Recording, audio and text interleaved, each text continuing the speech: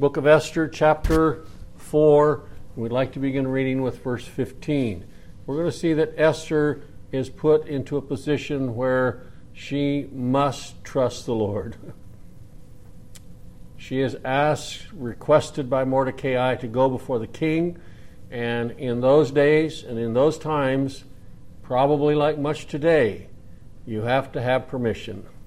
And here we're going to see that. And we also are going to notice here that there is a request for fasting and prayer. All right, let's look at this.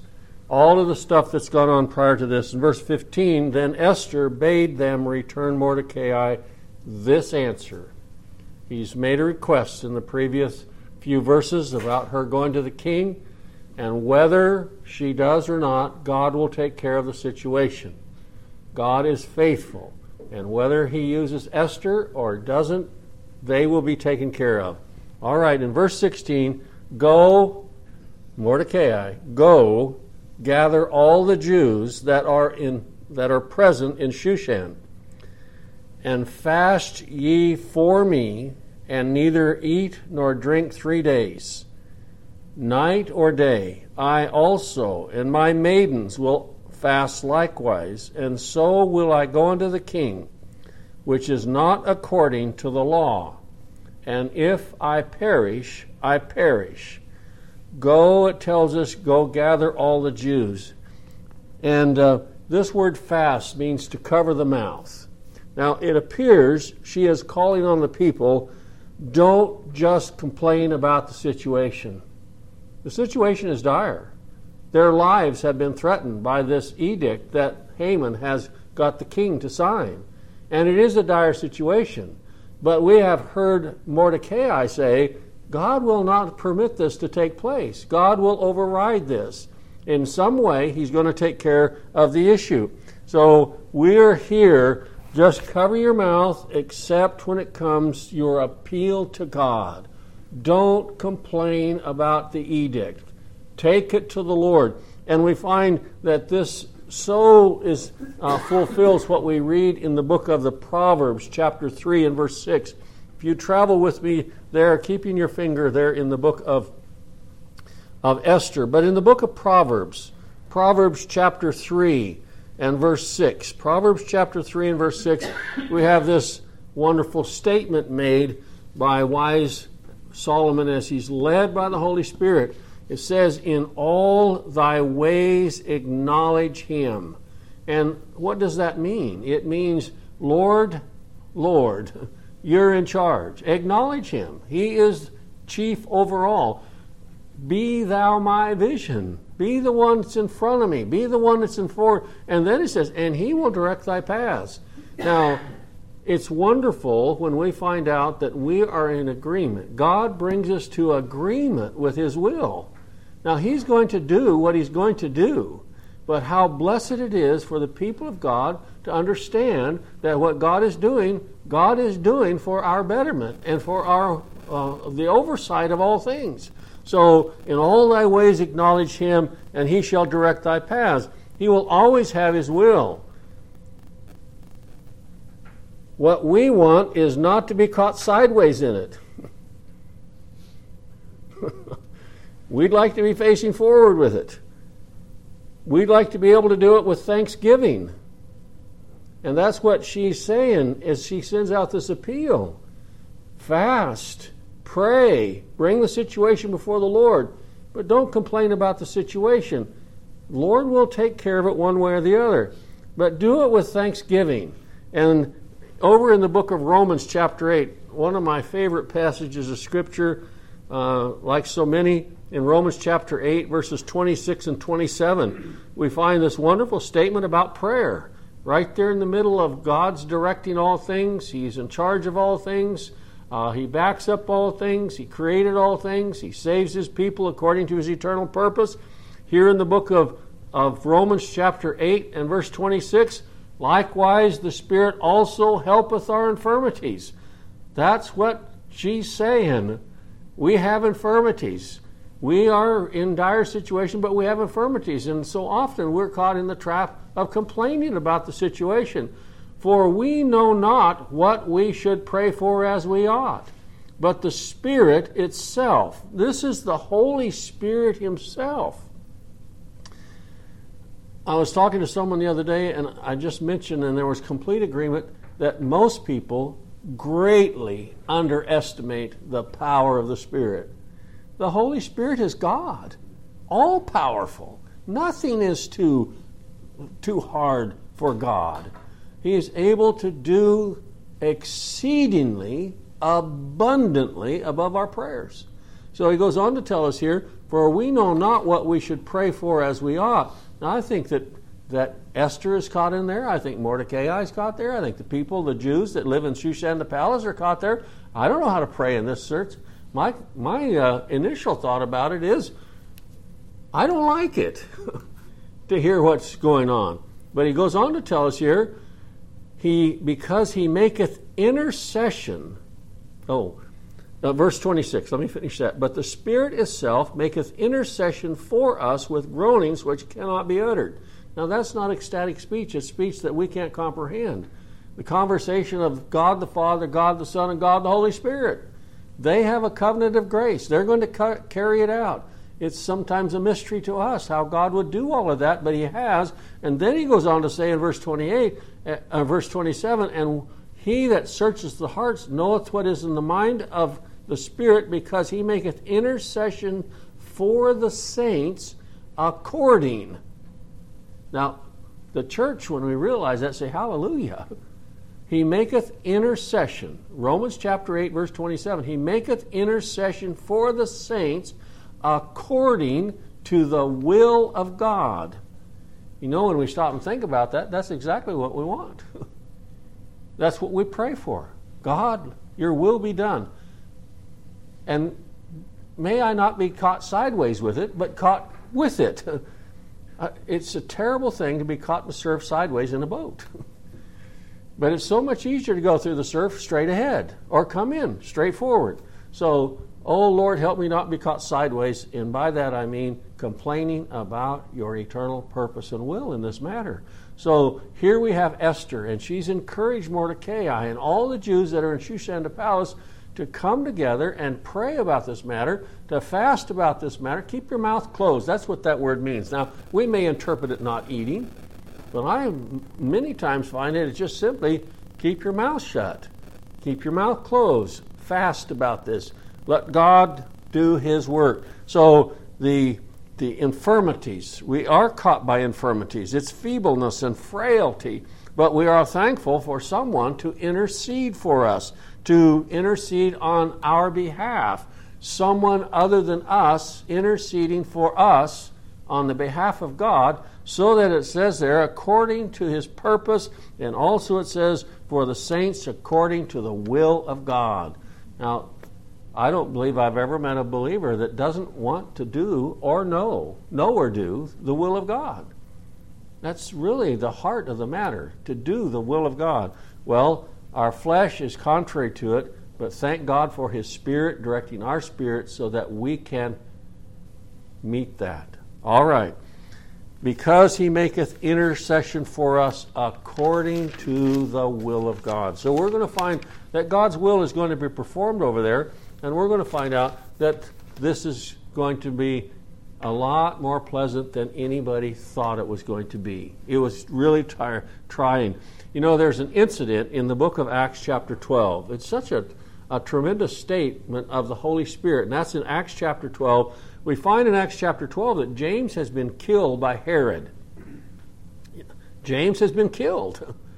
Now, sometimes we read through things, and our brother in the Lord has been killed by the sword by Herod, according to Herod's determinate purpose. Here in Acts chapter 12, beginning with verse 1, it says, Now about that time Herod the king stretched forth his hands to vex certain of the church.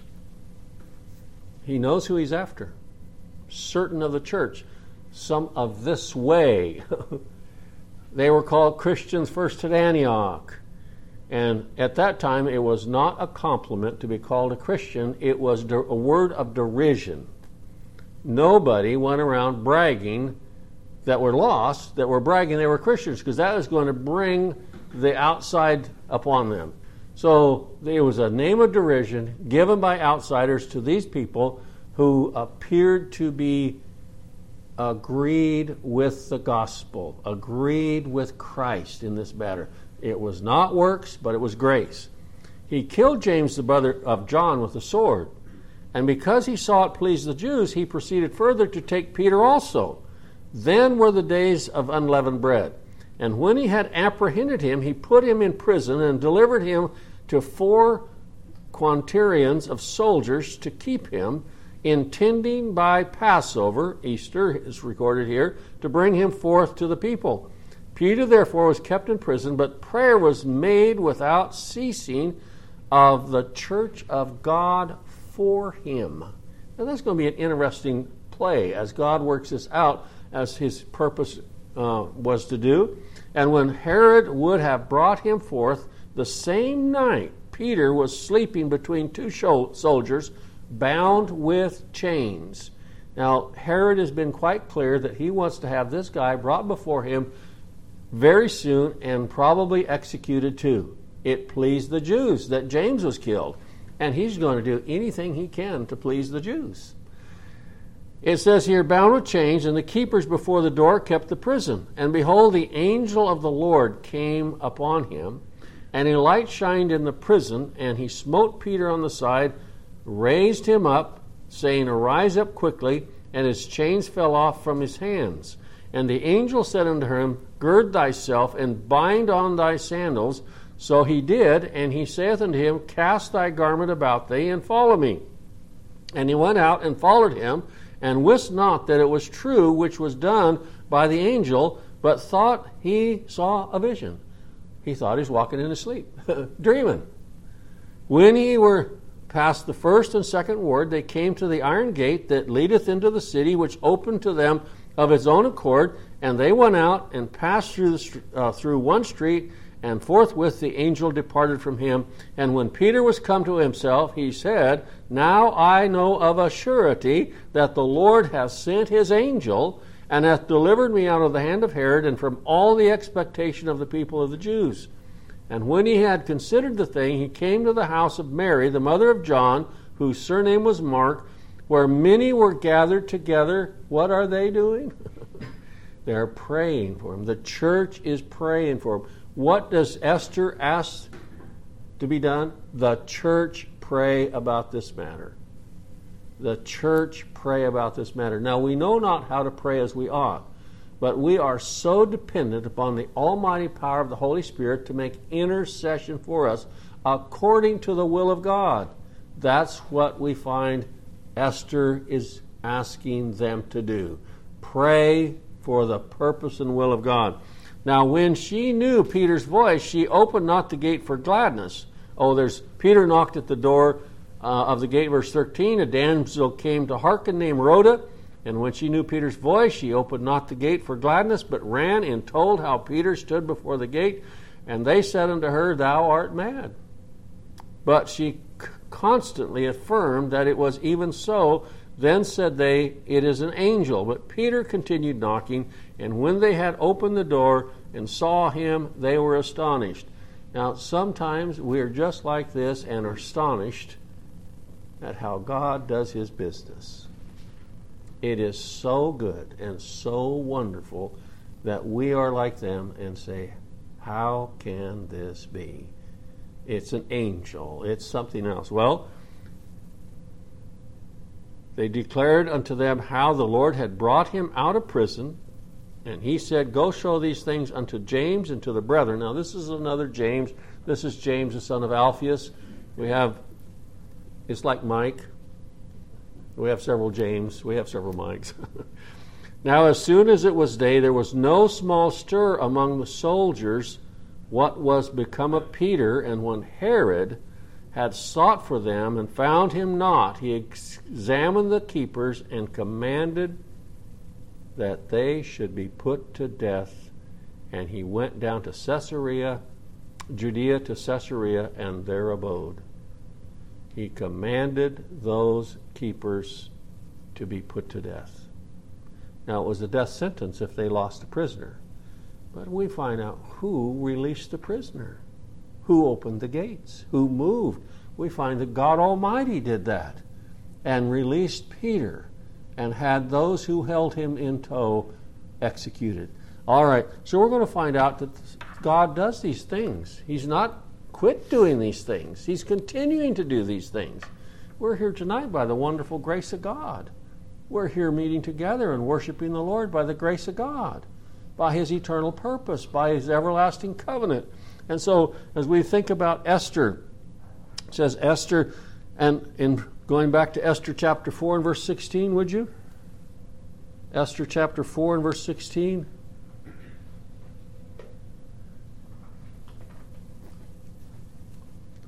She says here, I'm going before the king. Esther chapter 4, verse 16. And so will I go in unto the king, which is not according to the law. And if I perish, I perish. You know, this reminds me of 4 lepers.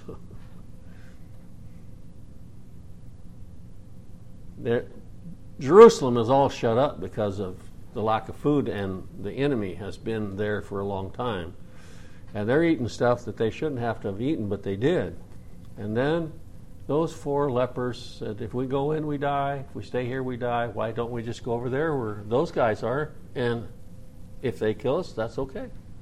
Well, they got over there, and the Lord had taken care of every one of them. They had thought there was an enemy coming, an army coming, and all it was in their ears, and they left every bit of the food, all the wine, all the drinks, all the clothing, all the gold, all the silver there. And they said to themselves, you know, this is really wrong. If we just stay here and enjoy it ourselves, we better go tell someone else about it. Well, that's the mission that we have. Go tell somebody else where we found bread. That's our mission. All right, we find in Esther, I think it's 13 times in Esther alone, this word perish is mentioned, and sometimes it's translated destroyed, sometimes it's perish or perished. We find that it's a common word in this passage of Scripture, in this book of Esther, because the threat that is put out against the Jews, against the people of God. And so she confesses, if I perish, I perish. So in verse 17 of this book, chapter 4, it says, Mordecai went his way, did according to all that Esther had commanded. What was that? Folks, let's pray. Folks, don't complain about it. Let's fast. Let's pray. Let's pray God's will. We want God's will done in this matter. Now, Mordecai had already exercised a great deal of faith in recognizing the fact that these Jews were not going to be killed. It may not be under Esther, but somehow God is going to preserve these Jews. So he had been given that faith. It's the faith of God's elect. Mike brought out to me, we were talking about this, I think, Sunday. It's the faithfulness of God, faithfulness of the Lord that does that for us. So Mordecai went his way and did according to all that Esther had commanded. Now, in the next chapter, we find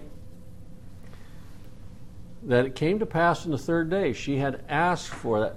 I don't know how many times in Scripture this reference to the 3rd day is mentioned, but we know of the most valuable and most important to the church, and that is the resurrection day of the Lord Jesus Christ.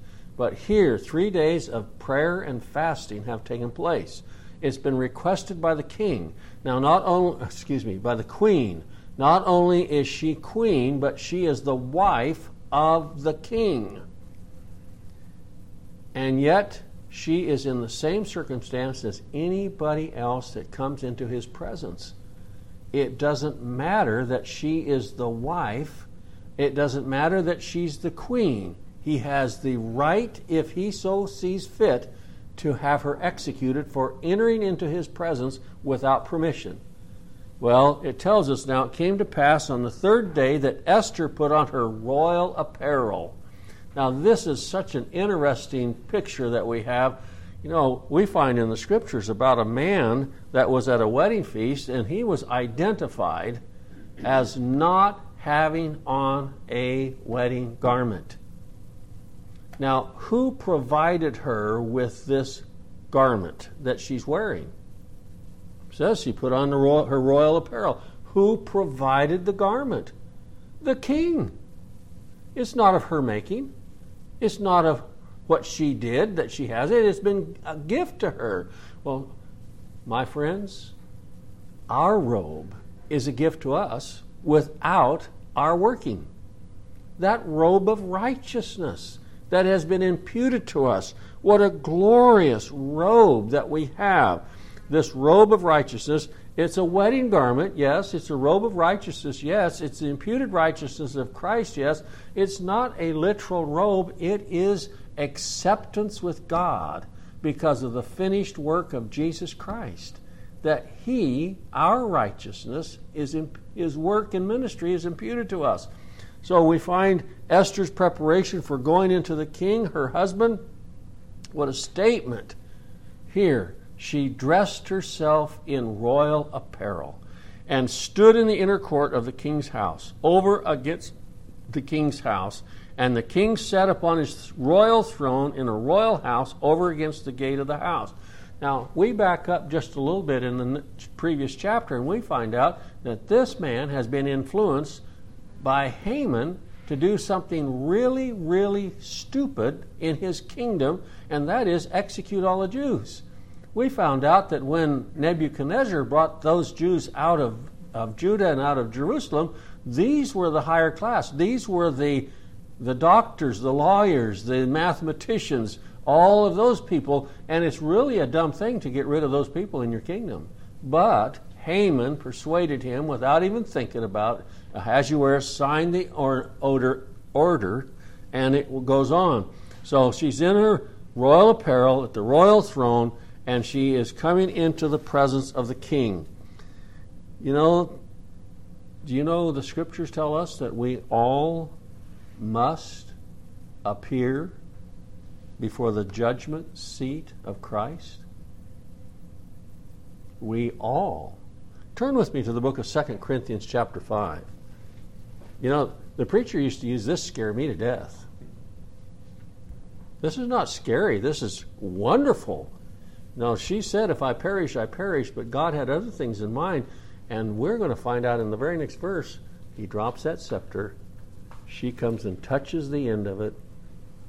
Hallelujah. All right. Over in the book of 2 Corinthians chapter 5. In 2 Corinthians chapter 5, verse 1.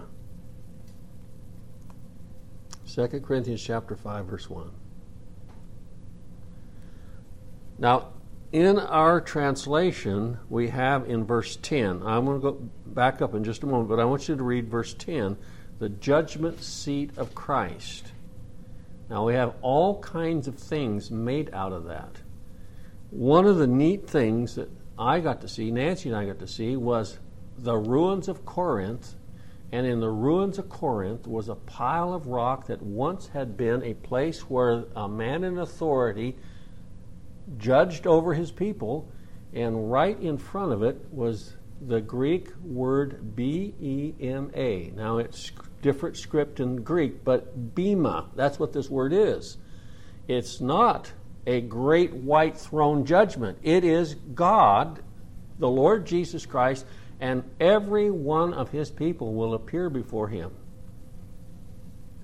and say, what you want to hear?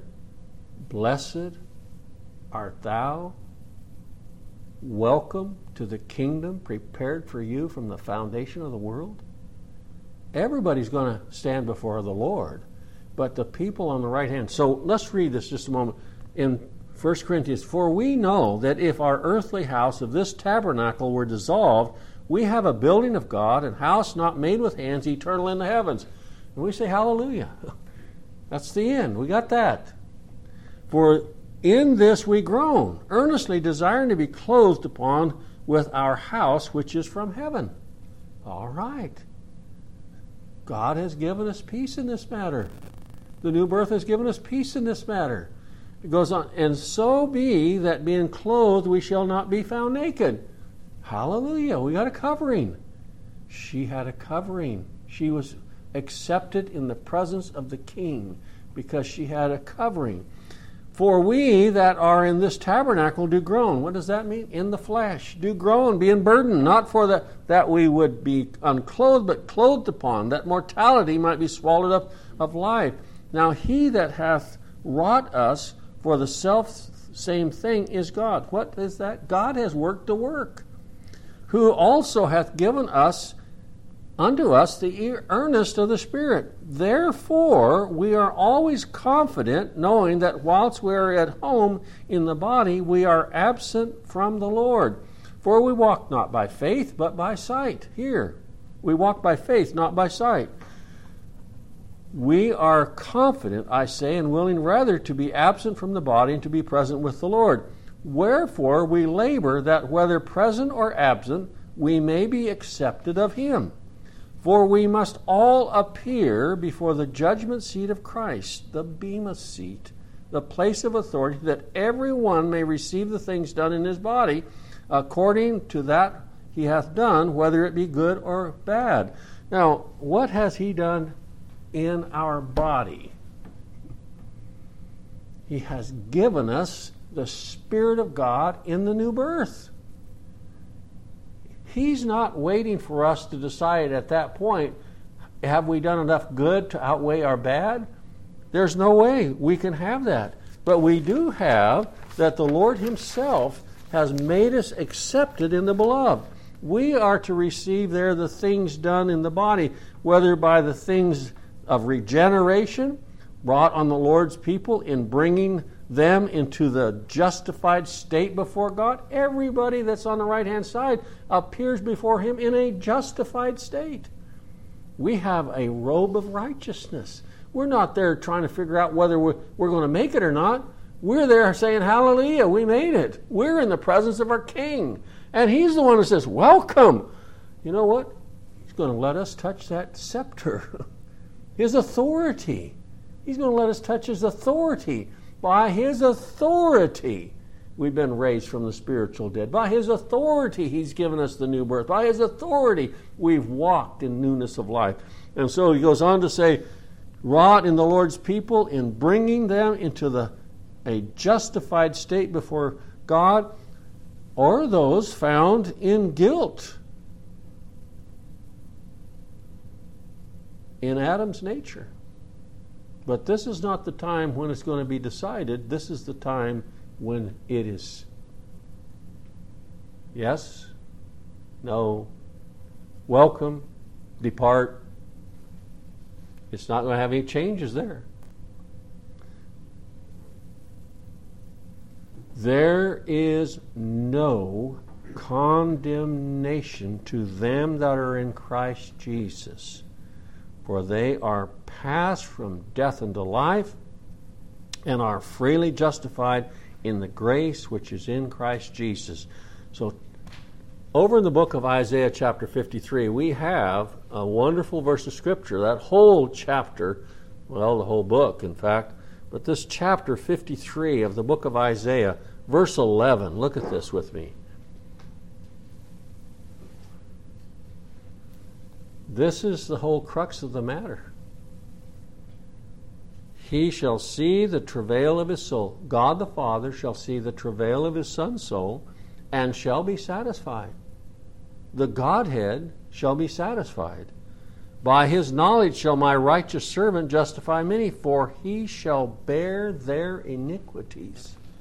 Now he got a coat he did not deserve, but he gives us a coat we didn't deserve. The robe of righteousness, the righteousness of Christ. And also over in the book of Acts chapter 13. Acts chapter 13.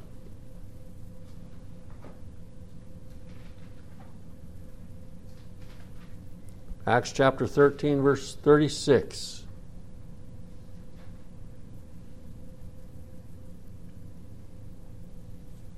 Excuse me, 39.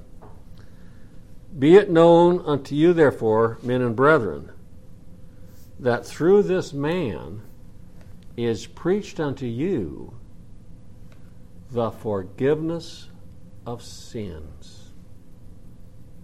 Acts 13, and then verse 39. And by him all that believe are justified from all things from which ye could not be justified by the law of Moses. By him all that believe are justified from all things. Now, we didn't get that by the works of the law. We got that by grace. Free and sovereign grace. He that believeth shall be saved. He that believeth not shall be damned. So, Esther in her suit, her royal apparel, steps into the presence of the king.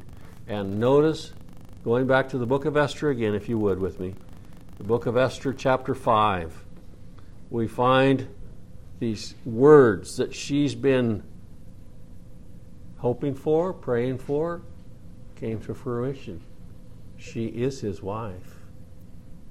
She is the queen, and she is dressed to the nines in royal apparel.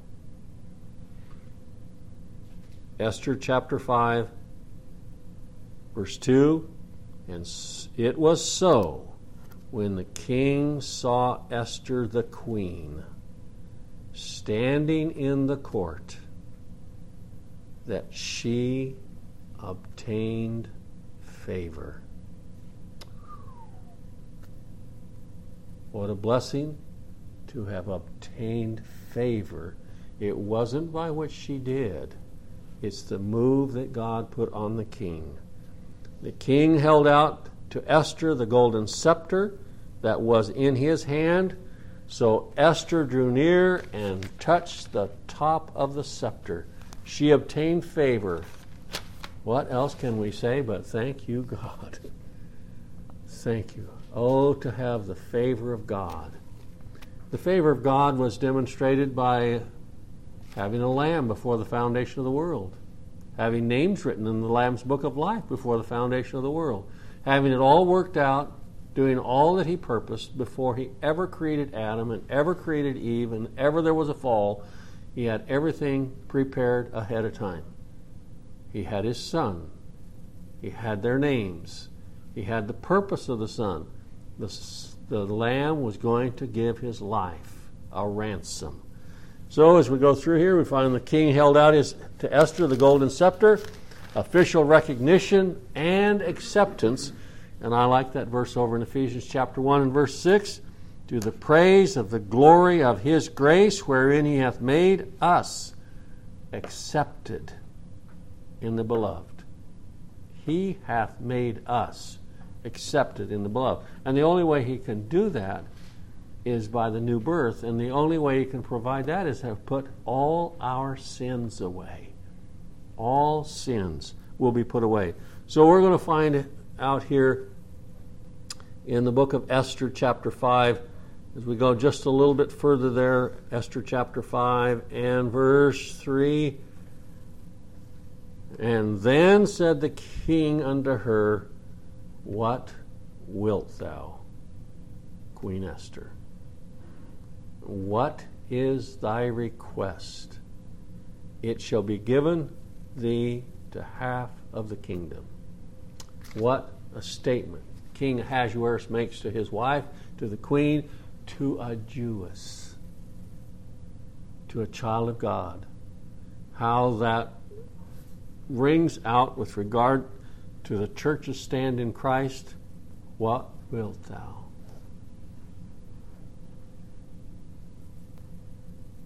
What is your request? It shall be given thee to half the kingdom. And we find out over there in the book of the book of Romans, as we read earlier, it's the Holy Spirit that makes us, that intercedes for us the will of God. How glorious that is for the church to have the Holy Spirit with all power and all authority purpose us in the will of God.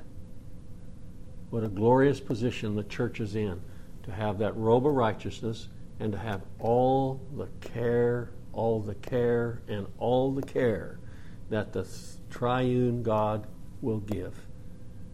We're going to stop there tonight, And Lord willing, we'll pick this up next time as we go into the book of Esther, chapter 5, and we find out what Esther's request is.